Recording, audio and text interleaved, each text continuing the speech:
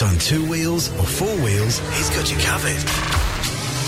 The Motorsport Report with Wade Ornger on Sunraysia's 97.9 Triple M. It's all thanks to the Mildura Working Men's Club in Deakin Avenue. Always a good time. Very good morning to Wade Ornger. G'day, Wado. 2468, Matt. In school, it was a math situation, but at the workers, it's a fantastic breakfast. It certainly is, mate. Australia Late Model Championship kicks off at Warrnambool tonight, which is where you are at the moment. Yeah, that's right. We had to Calcutta last night, Matt. They had over 40 cars practice yesterday. The superpowers are certainly expected to be the West Aussies. They are really the strongest culture of late model racing in Australia, but gee, there's some very quick cars. Tasmanian Cal Harper looked incredibly impressive yesterday at practice. Brent Vosbergen looked super fast as well.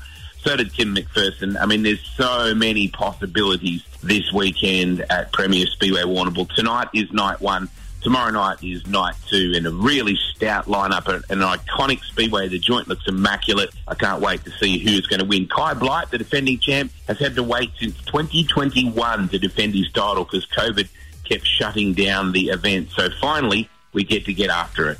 Motorsport's back in a big way here locally. Had a couple of meetings already. Olympic Park Speedway, Sunraysia Drag Racing Association.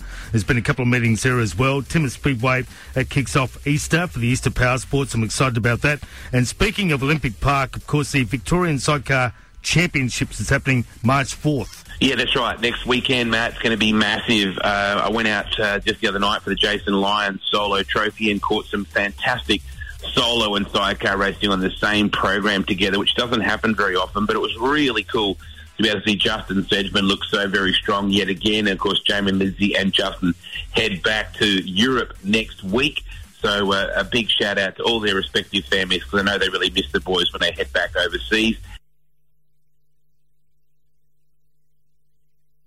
Back with a vengeance for the Vicky title, but our very own Warren Monson returns.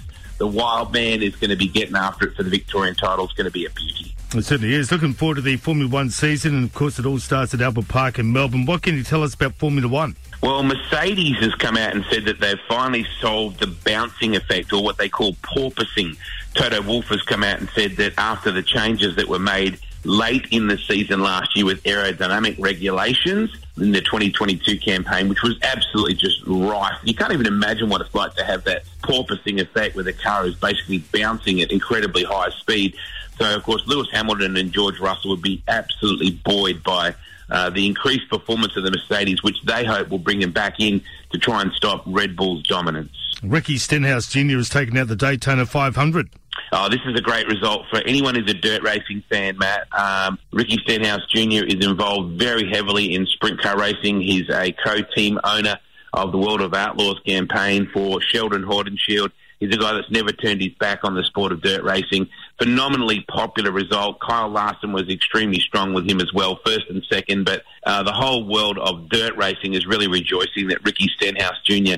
has been able to pick up his debut Daytona 500. And the event was highlighted too by Travis Pastrana making his debut and ticking off a bucket list to qualify and compete. At one point, he was actually leading the Daytona 500 before the pit stop started, but really cool event. The Daytona 500 really does stop the world in terms of NASCAR racing every year, and a great result for Ricky Stenhouse Jr. Ripper Wado, always good to catch up with you, mate. Thank you so much, mate. We'll catch up again next week, eh?